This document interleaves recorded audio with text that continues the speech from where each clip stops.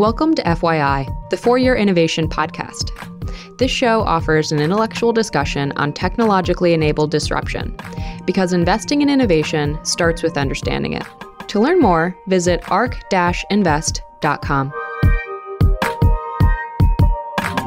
ARK Invest is a registered investment advisor focused on investing in disruptive innovation.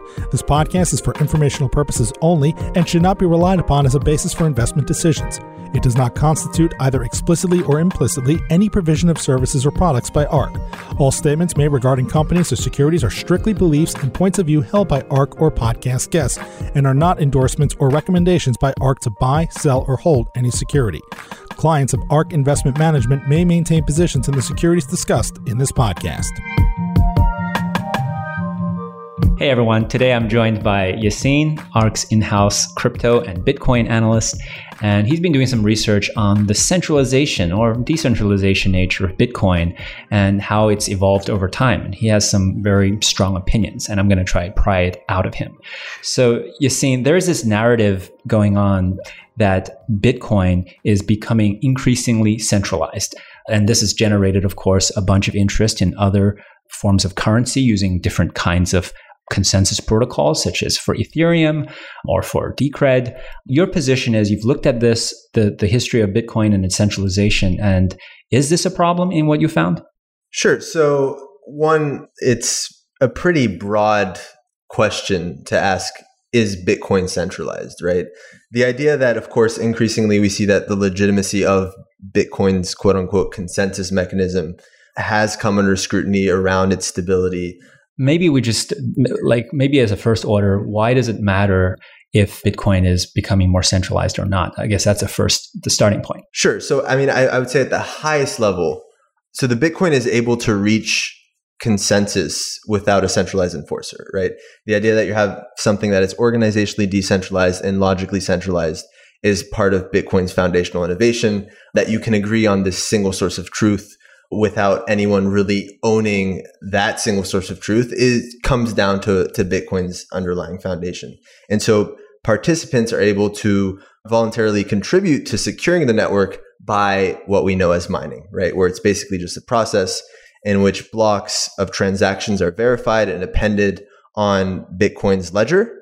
And then you have these miners who find these blocks by expending electricity and operate, what are known as ASICs, or these exclusive hardware that's devoted to securing the Bitcoin network. And then in return, they're rewarded with Bitcoin. And so I guess that's what makes Bitcoin different from Visa. It does not require a central actor.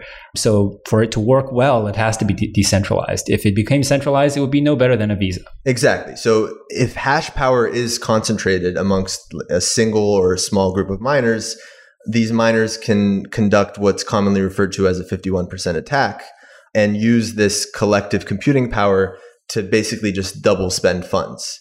And of course, that eliminates or violates Bitcoin's main value proposition of not allowing for a single entity to have control over the history of transactions. Could you give our listeners just a quick primer over what is mining, what is hashing power, what is a 51% attack, all the, concerns you're alluding to? Yes. So the function of mining is to add transactions to a universal shared transaction history, right? And that's what the blockchain is. So every time Alice or Bob sends money to each other, that is mining operators confirming that transaction. Exactly. So that's right. So this is done by producing blocks.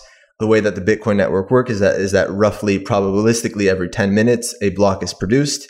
And so what these blocks are, they're just bundles of transactions, right? And so defining the canonical history of these transactions is defined by, quote unquote, what the most cumulative proof of work is, or more simply, what the longest chain is, right? So the longest chain, or the most cumulative proof of work, is the one that miners expend electricity to secure the network. And so if a single miner has more resources than the entirety of the rest of the network, i.e. has 51% of hash power, then that miner could pick an arbitrary previous block from which to extend an alternative block history, right? And so what that eventually does is that outpaces the canonical block history. And so now you've basically redefined that history. So if I were to put in, if my understanding based on what you're telling me is the compute infrastructure of Bitcoin is distributed among just ordinary civilians or maybe professional operators, unlike a single company such as Visa putting all the database in their building. The way that you know what is true is by agreements between these workers in the wild on the internet, basically. And if a single entity manages to get to 51% of the number of the total compute power of that network, that person basically gets to write who has what and change history and alter it in their favor. That's the concern of the 51% attack. Exactly. So in addition to proof of work, which is a Sybil control mechanism, which basically is a mechanism to avoid spam, you have Nakamoto consensus, which is a distributed way for these miners to, or these nodes to reach consensus. And so that's exactly to your point. And so if you are able to rewrite this history, you undergo what's called a chain reorganization or a chain reorg. And so if you do that, then you go into the whole discussion of a double spend problem, right? Where it's like you have currently are working on one chain, you've spent a transaction on that chain, but little does anyone else know, you're actually working on creating a completely new parallel chain. And so you're able to propagate that new parallel chain while already having spent on the original canonical chain. Is the concern that over time, due to the efficiencies of, it used to be in the beginning of Bitcoin, people had Bitcoin mining machines in their basement and it was kind of quite distributed. Is the concern that over time, as these operations become professional, as they become essentially AWS-like data centers, that someone will eventually accumulate, due to efficiencies of operation, 51% of the hash power? That's exactly right. So it's this idea that, Bitcoin's proof of work is inherently converging towards centralization. And what that means at the highest level is that you basically just have a handful of large, vertically integrated companies who will not only end up dominating the consensus process, but will also have exposure to every layer of the stack. So you can think of like Bitmain as the primary example of that. Who's Bitmain? So Bitmain is one of the largest miner manufacturer companies. They recently filed for an IPO that, has yet to be approved. But they've basically been able to, for the last, 3 or 4 years, have exposure to every layer of the mining stack, from the actual ASIC and the mining equipment all the way to in-house mining to, mining pool operators and actually operating these mining pools. And so the reason why I actually take issue with your question of is proof of work or is mining centralized is that there are actually several layers and several stages from, again, talking about even ASIC designers sourcing, semiconductors, right? That makes it such that to look at just mining pool centralization or to just look at the share of hash power in a mining pool kind of undermines everything else that goes before that. And so traditionally or historically, Bitmain has been able to have such dominance in the space, not because they own a majority of hash power, because they don't, but because they have been able to get exposure to previous stages of the pipeline, including, and their largest is actual mining equipment. So 51% is the magic number. We don't want to get to that because it would compromise the security of the network for Bitcoin. How close are we? And is this concentration getting stronger or weaker over time? Sure. So I think it might help to perhaps preface this whole discussion by giving some sort of historical background on the evolution of Bitcoin mining, right? Where we went from really a hobbyist activity back in 2011 to now a fully fledged professional industry, right? So for those who don't know, in 2009, Bitcoin mining really began as a hobbyist activity where you really had just Satoshi Nakamoto and Hal Finney who were mining Bitcoin. And so arguably they could have 51% attacked and like long live Bitcoin or not, right? The first mining was actually performed just with standard CPUs that were drawn from desktops. And then we shifted to GPUs, which were more specialized. And that was around 2010. And then the most important point is that given the increased difficulty to mine, what happened is we started to actually pool the mining, where the idea of mining pools were introduced that allowed entities to collectively mine and then basically share their efforts pro rata. And then in 2011, from GPUs, we switched to FPGAs. And then finally in 2013, and that's where we are right now, we have the latest Bitcoin hardware, which runs on ASICs, or application-specific integrated circuits, that really have the sole and exclusive purpose of mining Bitcoin. And so, again, with the rise of these ASICs, we've kind of, again, seen this professional industry evolve with the Bitmains of the world at the forefront of that. And so what that has caused is this idea of mining pools. So when assessing the threat of mining pool centralization, first off, I think it's important to not conflate entities who are actually running mining pools, like you see with the Bitmain, and entities who actually mine themselves or self-mine, right? And so, for instance, Bitmain, they own and operate 2 mining pools, and then they have a stake in a 3rd mining pool. So does that mean that Bitmain owns 51% of, or the cumulative sum of the mining pools that they operate? Not really, right? Because at any point, a miner who participates in the pool may decide to leave without any obligation to these operating managers, right? Mining pools are just front ends that service demand. They are not underlying control of hardware. Exactly. So what they do is they control what are called block templates. So there is a risk in that where it's like, if you control block templates, then you're able to censor transactions. But at any point, if participating miners see a potential threat of miner centralization, they may decide to switch to a different pool. And we actually saw that in 2014 with Ghash as the largest example of that. So what happened there? So what happened there was that there were 2 mining pools, I believe Ghash and BTC Guild, where they were slowly creeping towards the 51% number. And then as soon as people who were participating in that pool realized that, they immediately left for another pool so as to redistribute the concentration. What do you think is their motivation for leaving? Well, I mean, at the highest level, if you're a miner and you are devoting exclusive equipment and paying hundreds of millions, if not billions of dollars of not only CapEx, but, maintaining and running these farms, then it is not in your best interest to have a perception that Bitcoin mining is centralized. So it's funny, from an outsider's perspective, there's a meter, there's market share they can look at. As this meter climbs toward 50%, the perceived security and integrity of Bitcoin and the value of Bitcoin in a way decays. So participants into this kind of game system will want to basically keep it below 51%. Exactly. If we assume that they are honest miners, in no way is there an incentive for these miners to show that they have more control than they should have. And of course, you can counter that with saying, okay, but what if you are a malicious miner, right? And the argument there is that it's actually, while theoretically possible, not as feasible as one might expect.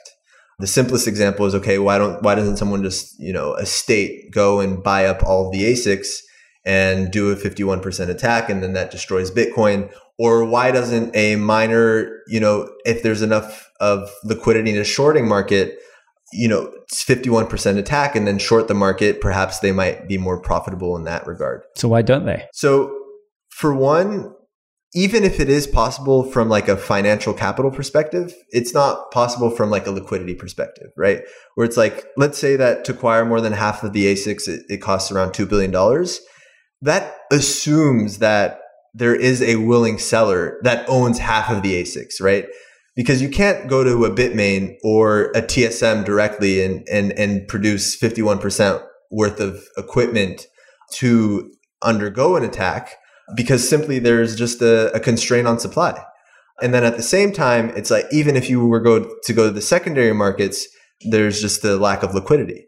And so while this idea of shorting the markets is theoretically possible, there is a question of whether or not it's feasible. The way I visualize it is, when you buy hardware, you're typically buying new hardware, and the hash power of Bitcoin is a function of the installed base, whereas the monthly production out of TSMC is a production rate. So that production rate is always going to be a tiny fraction of installed base. So you can't just buy and accumulate enough to get to 51% of actual installed base. That's exactly right. I remember when doing a little bit of research around the foundry dynamics with these mining equipment manufacturers, we think that the Bitmains of the world have so much control, but in fact, they're, small, like petty players in the TSMs of the They're world. TSMC's least favorite customer. Oh, absolutely. I mean, especially with there was a funny, I remember this has to do with GPUs and NVIDIA, but Jensen Huang, I remember, was like, just buy Bitcoin, don't buy Ethereum. We don't want to have anything to do with mining. Exactly. So yeah, so they're last in the pecking order. You have the Apples, the Broadcoms, the Qualcomms of the world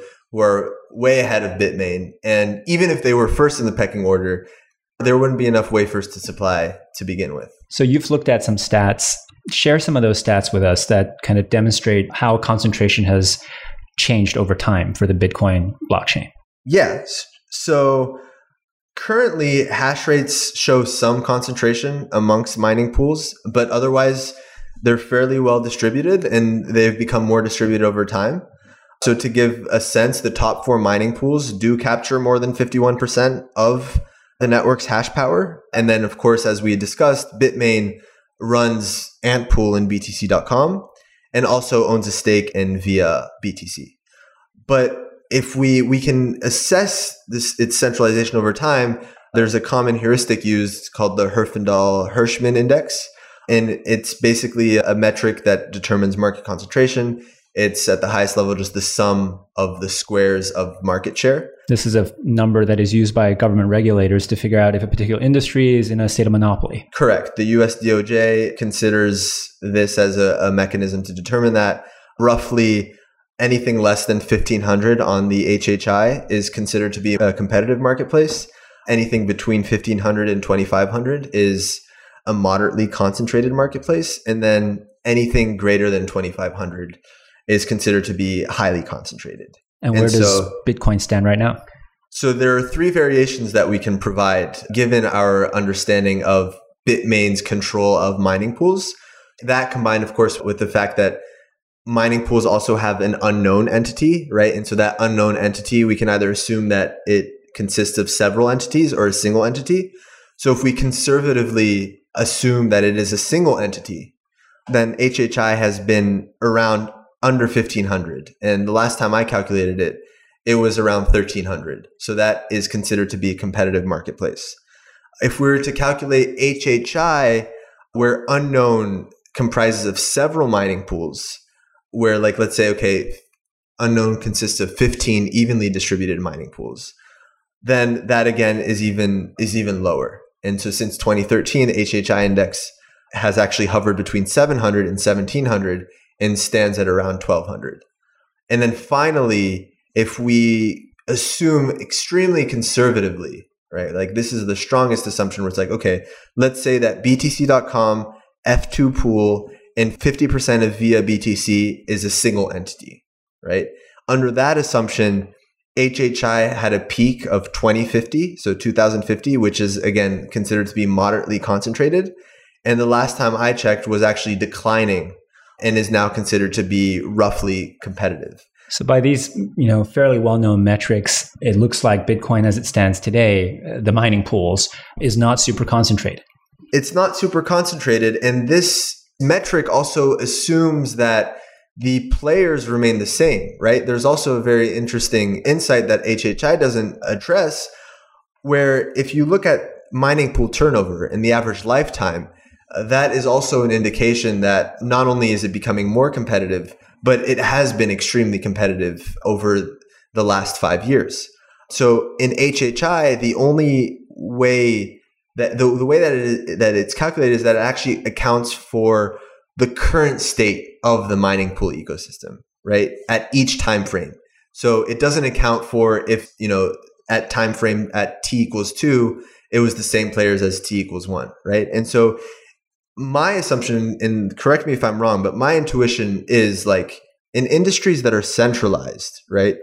It would seem to be that turnover would need to be low, right? You need to have low turnover if you think that an industry is converging towards some sort of centralization or some sort of monopoly. It doesn't make sense that you have like a monopolistic industry with 5 different players who have all had a monopoly on that industry. Or the monopoly changes every year.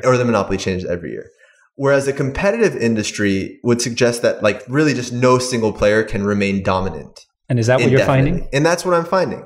So it's really, really interesting where in the last 5 years, the average mining pool lifetime has been 2.5 years.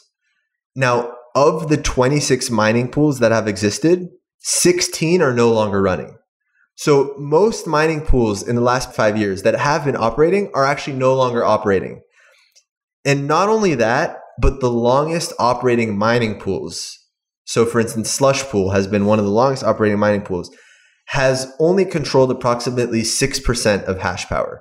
So this seems to suggest that there's no indication of the dominant mining pool being more likely to last longer. Why do you think it is that for something that's basically focused on operational excellence, how many computers I buy, how well efficiently I can operate that, it seems like whoever is best at that should basically get better, and those with fewer good practices will kind of drop by the wayside. Intuitively, it seems like it would concentrate as the inferior operators of mining data centers go out of business. But that's not the case. Why do you think that's happening? Well, I think it's happening because the mining pool operators actually only have so much control, right?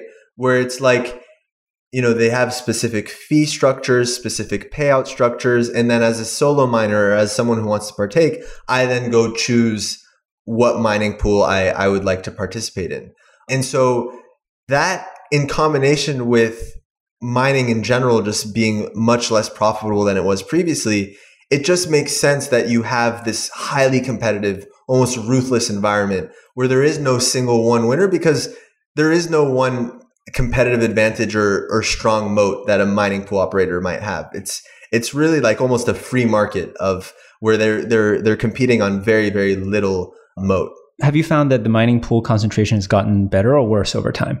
So it has gotten better, and I think it will continue to get better. Better meaning more fragmented. Better meaning more fragmented. So Coinmetrics recently came out with an amazing granular mining pool mapping where they actually look at every one of Bitcoin's Coinbase outputs and kind of maps it out. And so I remember having done that a little bit, but they expanded on it, and they were able to show, using kind of like a stacked area chart, how this mining pool turnover is a real thing, and that we're continuing to kind of see that the players today were not the players they were 2 years ago or 3 years ago. And then we're seeing this even as of late, and we saw this in these last couple of months. The dominant mining pools in 2018 are also losing share. So Bitmain's mining pool dominance, there was an article that came out, is down 28% in the last half of 2018. And so that's... The switching costs are basically negligible. The switching costs are negligible, and Bitmain's business model behind producing this equipment that kills everyone else is also not what it once was, right? And so we were discussing this before, but it's this idea of, in 2016, you had Bitmain as a miner equipment manufacturer who by far provided the most competitive equipment. And that was for several reasons. The ASIC design was better, they had a stronger team, and they had a crypto first mindset. You fast forward to 2018, and now you have 5 or 6 competitors, each completely indistinguishable from the rest. And this idea of ASIC commoditization, where there is no real difference between me going with Bitmain or me going with eBang or WhatsMiner, further disintermediates the power. And so why is this relevant to mining? Is because now Bitmain's cash flows and the insane margins and the very low replacement cycles that they were able to generate by having that equipment moat is dead. And so their ability to mine in-house, their ability to operate their own mining pools also dies with it. So Yassine, what is your biggest takeaway having looked at this data and I guess having seen that the Bitcoin mining pools are losing concentration? What do you think is the most interesting conclusion from this? So I think that in general, we're at like a very interesting inflection point in kind of Bitcoin's state, right? The end of 2017 saw Bitcoin's price skyrocket to all-time highs and then experienced all of the 2018 a complete sell-off. During the same period, you had the mining industry that rapidly matured and underwent significant change. You had, new entrants who were able to successfully emerge and rival the Bitmains of the world. I actually remain very optimistic about the ecosystem and proof of work and Bitcoin mining specifically.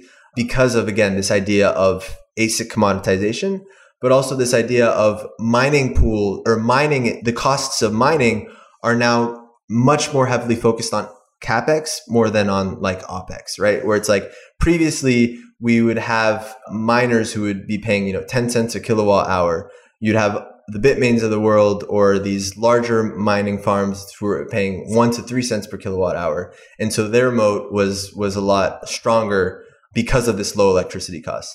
Now we're kind of seeing a convergence towards zero electricity cost or even negative rates of electricity cost by unlocking, these stranded energy assets. What is that about? So that's about so there's this idea that there are a lot of stranded energy assets in renewables specifically. So like hydroelectric, where it's difficult to transport. Solar is not as efficient as it could be. And so people are actually offloading the costs or paying people to realize to capture that stranded energy asset instead of just dumping it.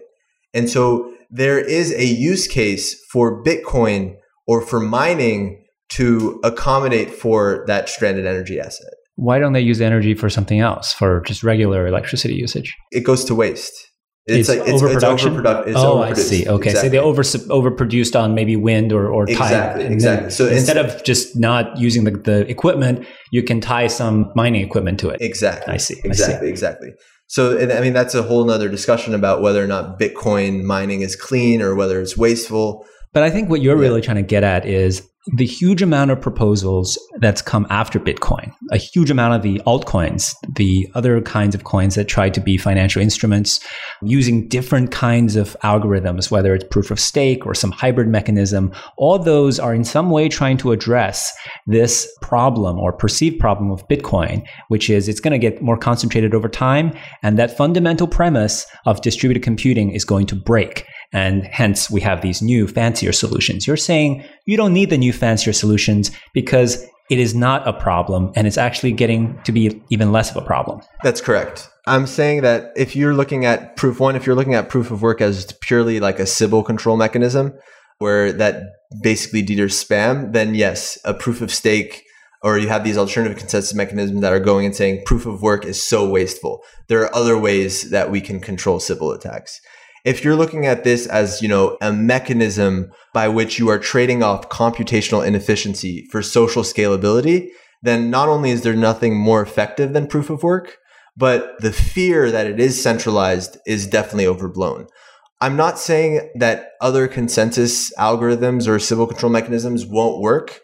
I just think that the costs are distributed elsewhere and that you can think of a lot of these as just obfuscated ways of expressing proof of work, right? So it's like Paul Stork has a very interesting article around, proof of stake just being obfuscated proof of work.